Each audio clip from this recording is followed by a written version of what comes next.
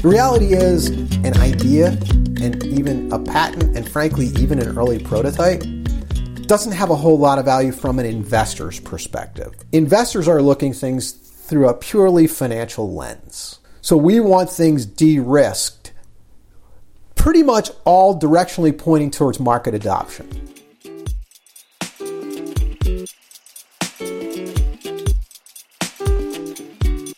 Welcome to another episode of MedTech Mindset. I'm your host, Dan Henrich, and I'm Director of Marketing at Archimedic. If you're a regular listener to our show, you know we recently joined teams at Smithwise with our friends and partners at Catapult Product Development. So we're excited to be moving forward together now as one organization under the Archimedic banner. We have a great topic and guest for you today, and we've been saving this one for our first episode under our new name. I got to sit down recently with Adam Dakin, Managing Director of DreamIt Health, to talk about raising capital and what it takes to get funded in medtech these days. Now, Adam is a fascinating guy to talk with, and he has a lot of great experience, so I couldn't cut our conversation down from an hour to just 30 or 40 minutes. Instead, we'll be releasing this interview in 2 episodes, 1 week apart. If you enjoy this show today, be sure to come back for part 2. It's just as good. Let's get to it. Hey, Adam, how are you today? Doing great, thanks. Great. Hey, thanks so much for joining us. Funding is a topic that we've wanted to cover early on in this series. Almost every one of the medtech entrepreneurs we talk to is struggling to raise funding to get their project off the ground. But before we get into it, maybe can you tell us a little bit about DreamIt and your role there? Sure. So real briefly, my background, and thanks so much for this opportunity. It's delighted to chat with you. So my background, I've been doing early stage health tech companies really almost since I got out of school, so 25 plus years, started out in sales. But since then, I've co-founded 5 health tech companies, served as the CEO of 3 of those, raised a lot of venture capital across those 5 companies. Some of those companies went well, some of them did not. So I have both perspectives. And then about a year and a half ago, I moved really from a career as an operator to the investment side. Mm-hmm. And so I joined DreamIt Ventures, which is a venture fund located in Philadelphia. Our focus is digital health and med tech.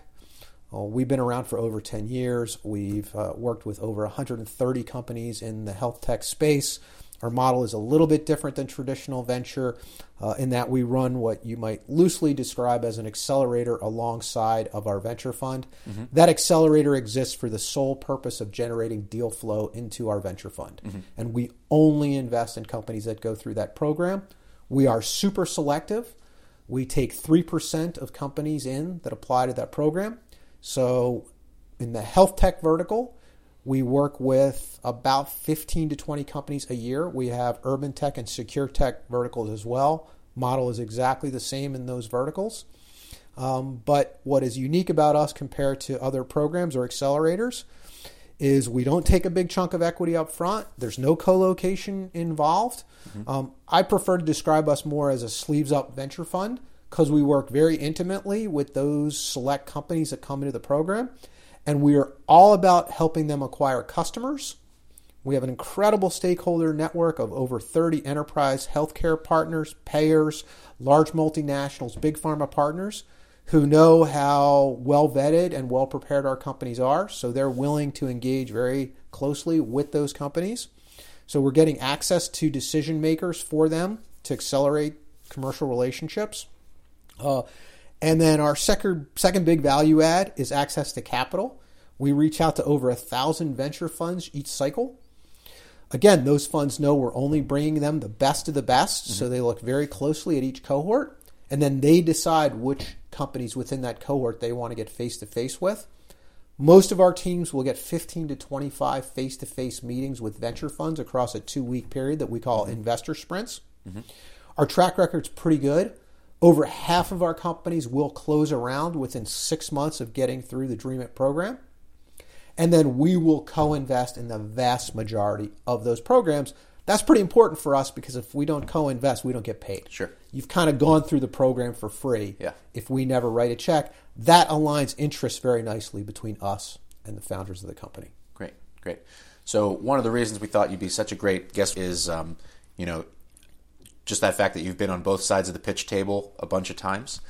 And so we want to just give people an idea of, realistic expectations, what it's like to be, pitching your medtech company, and how you have to think about the investor's perspective as you go through that process. So, but maybe before we jump into what to do and what to expect in fundraising, can we just talk about kind of the trend of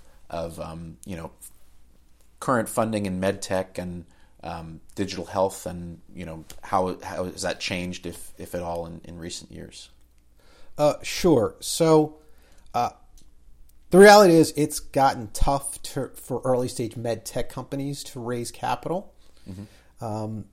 There are a number of headwinds that the space has faced in the last few years. There are fewer acquirers now than there used to be. So when I started out 25 years ago, if you were orthopedics or you were a cardiovascular company, there was a hit list of 20, 25 companies that would acquire you. And they would acquire you relatively early. You could have just a limited amount of human data, maybe a little bit of IP around your concept, and the big guys were willing to come in and go, we get it, you proved at least it works, we'll take it here, we'll take it from here, here's a nice check. You may not have raised all that much capital at that point, so exits in the $50 or $100 million range were still pretty nice exits for your investors, right? Mm-hmm. They were still getting a nice multiple on their invested capital. Mm-hmm. So what changed? Well, a few things. First, there's been so much consolidation in the med tech space that now, if you're orthopedics, cardiovascular, or other spaces, there might be 5 buyers for you. Yeah. Right?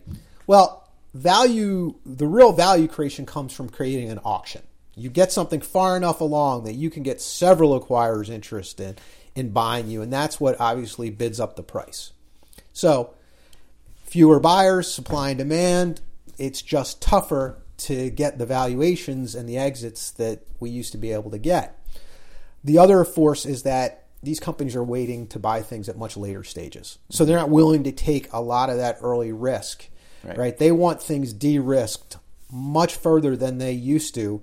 They're willing to pay a bigger price for it, but they don't want to take clinical, regulatory, market risk the way that they used to. Mm-hmm. That's because they got burned. There were so many bad acquisitions of early stage med tech companies over the last 20 years that if you're somebody in business development at a big company like Medtronic, do you want to take career risk on something that's not really proven? Probably not, right? Yeah. You'd rather, you don't want to underpay for something that doesn't work. You'd much rather overpay for something that does. Sure. Right? So the mindset has really shifted. What are the implications of that? As investors, we know we're going to be in it for the long haul, right? We're not likely to get a quick exit. It's going to be a much more capital intensive process to get that company to the milestones where it becomes an attractive acquisition. Mm-hmm. So that's one of the reasons why it's gotten really tough for early stage investors, right? Assuming you're not going to get an early exit, and that's a very dangerous assumption that a lot of entrepreneurs make, we're going to need a lot more capital along the way. So if you come in early, you are at risk for heavy dilution. And it only takes one ugly financing along the way to essentially wipe out or greatly diminish the equity stake for the early investors, right? Mm-hmm. Mm-hmm. So as an early investor, you take clinical risk, you take product risk, regulatory risk, but you're also taking huge financing risk. Because if that company has trouble raising capital in the next round, worst case, they don't raise capital. Your investment gets wiped out. Or they raise capital, but they do it on what might be perceived as very harsh terms.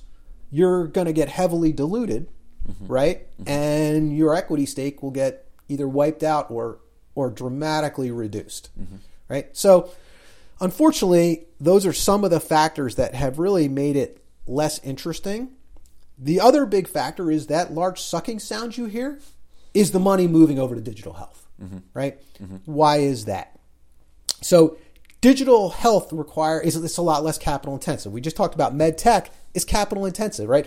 Most medical devices, if I'm going to take them all the way from development through clinical trial, through regulatory approval, through market launch, right? All those are expensive. And there's a lot of money to be spent before I even know if my product actually works. Right? So I don't even get to turn the first card over in terms of does it work and is there product market fit until I've spent a significant amount of money, probably over several years. Right? That's very different from software. Right? A couple of guys who are smart with a couple laptops can build an MVP type product pretty quickly. Right? And you can assess that. And so it's been alluring for investors to go into a space where they think, oh, the time to market's short. It's a lot less capital intensive. These guys will be selling, a few $1 million of capital there in the market.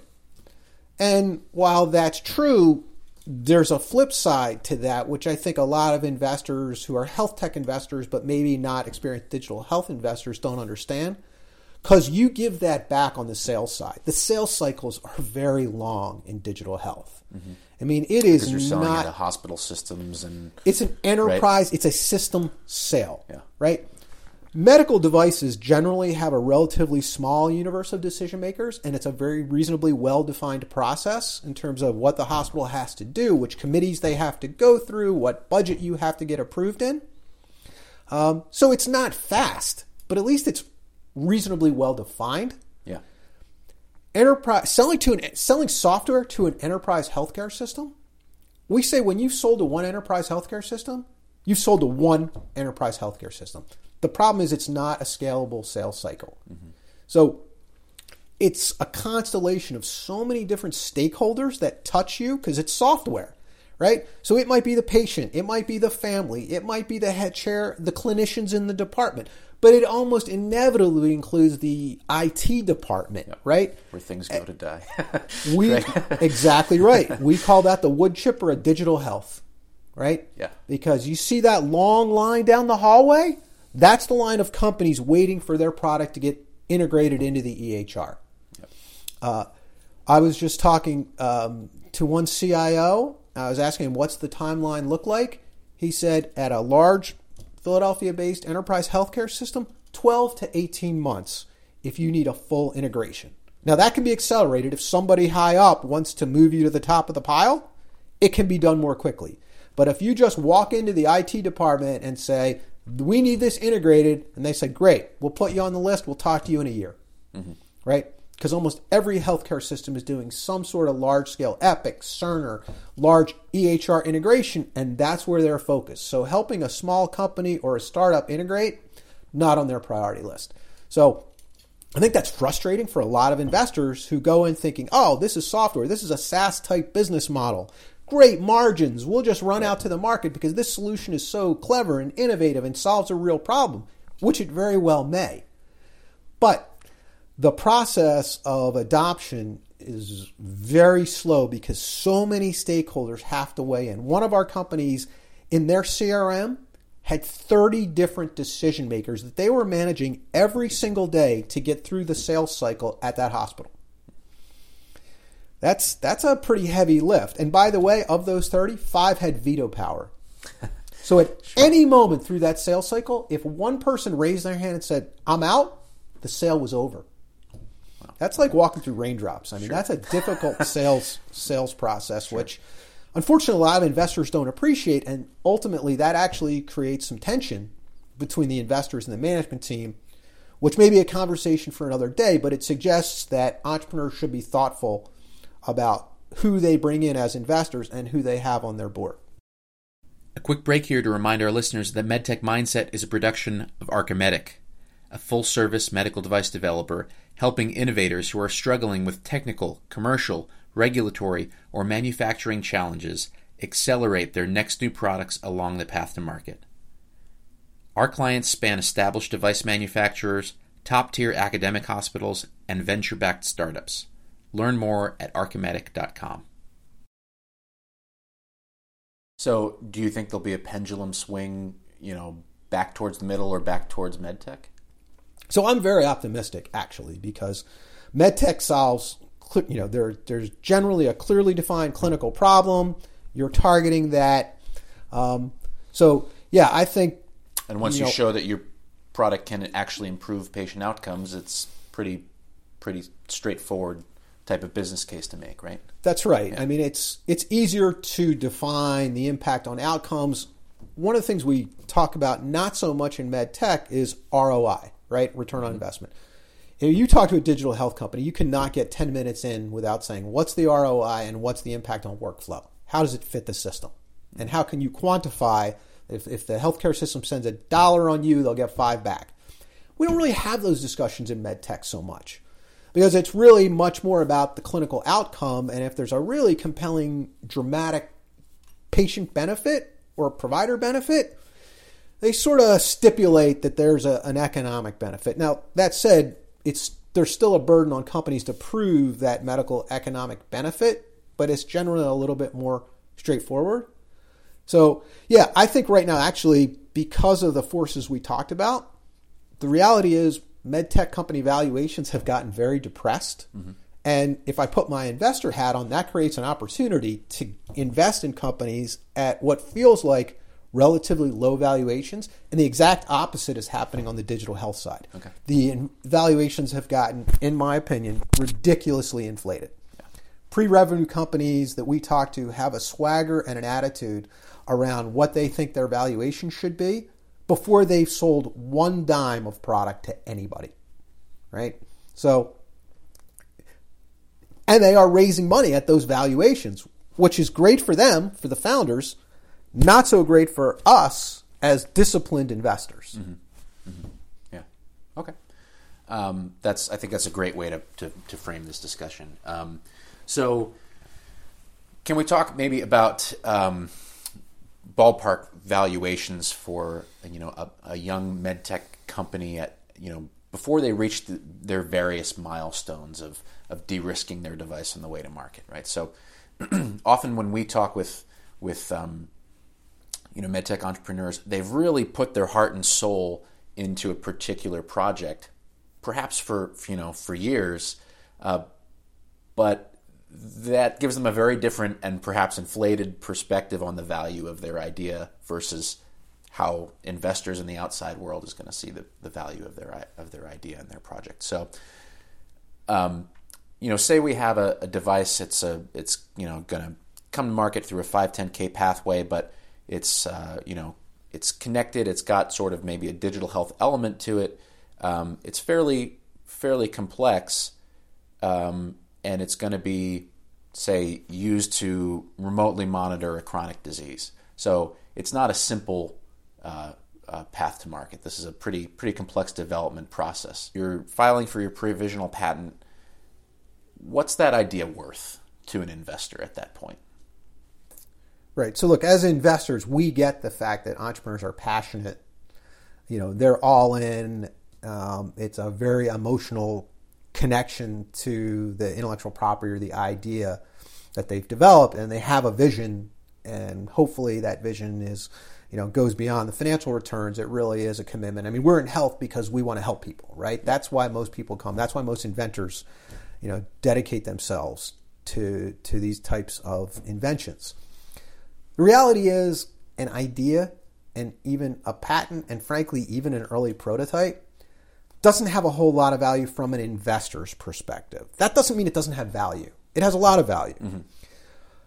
But investors are looking things through a purely financial lens, right? At the end of the day, we're going to put capital in and we're going to take capital out. And we want a significant multiple on that capital, right? So we want things de-risked, pretty much all directionally pointing towards market adoption. Mm-hmm. Right? What's the process how much is it going to cost and how much time is it going to take to get it into the market? And then what's it going to prove that the market will buy it and use it? Right? Mm-hmm. And the reality is an idea, even a patent and even a prototype doesn't really help us de-risk that. Right? What we need to understand is how much time, how long is it going to take? What is the process? What's the regulatory risk? What's the clinical risk? And then at the end of the day, we're really trying to figure out, what's the market adoption going to look like, right? So lots of factors come into that. How big is the market? What's the potential profit margins on your particular product, right? What's the sales cycle look like, etc. Are there cost-effective distribution channels for this stuff, right? That all comes into play. We see a lot of med tech stuff that's really interesting, but it has no sort of economic distribution channel, no way to get to the market cost-effectively. That's a problem, right? That's particularly true for low-cost sort of accessory-type items that have potentially a lot of value, but you can't justify a direct sales force to sell those products, which means you're forced to find a channel partner on day one, right? Well, if you're finding a channel partner, they're going to take a big chunk of the margin, right? And they may or not be committed to effectively selling and marketing your product. So there's a lot of distribution risk for those types of companies. So there's a lot of de-risking to be done. The idea, the prototype, the IP, that is the very beginning of a long journey of de-risking the technology. Sure. So it sounds like, a VC firm obviously is not going to typically get involved at this point, right, in investing. So where's that money coming from? Yeah, when you're at that stage, that's founder money, that's friends and family money who are generally investing in you. Mm-hmm. They believe in the team. Yes, they believe in them. They probably buy into the market opportunity and your vision. But at that point, as I said, there's little of substantive value from a professional investor standpoint. Mm-hmm. So it's really friends and family at that point. Once you get a little bit further and at least you have some, let's say, some bench data, right? Then you can start thinking about grant funding. Mm-hmm. But again, you're probably... So we'll call that milestone 2 maybe. You have a working prototype proving out technical feasibility, and you've got some bench data to maybe show that it meets the standards for the predicate device maybe. Right. Yeah. Exactly. So that sort of brings you to the STTR, SBIR potential, right, for funding to get it to that next level.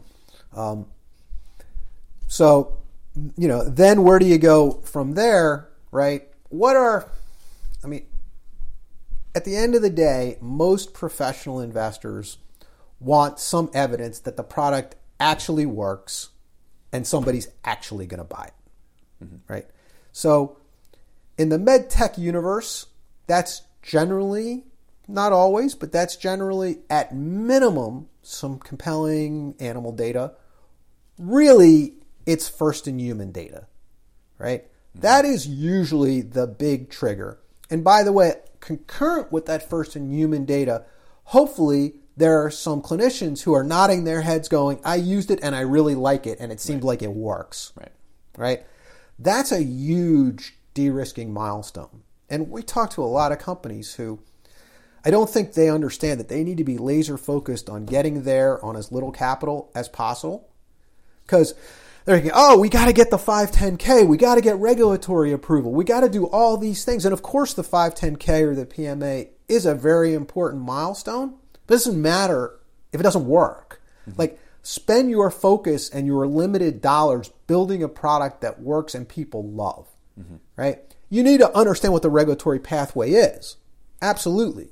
And if you're not an expert in regulatory or there isn't a really clearly defined pathway, you need to work with people who are experienced and understand how to build a regulatory strategy. But in the beginning, you have to be laser focused on building something that actually works and creating at least a small body of data to support its efficacy and safety. Yeah.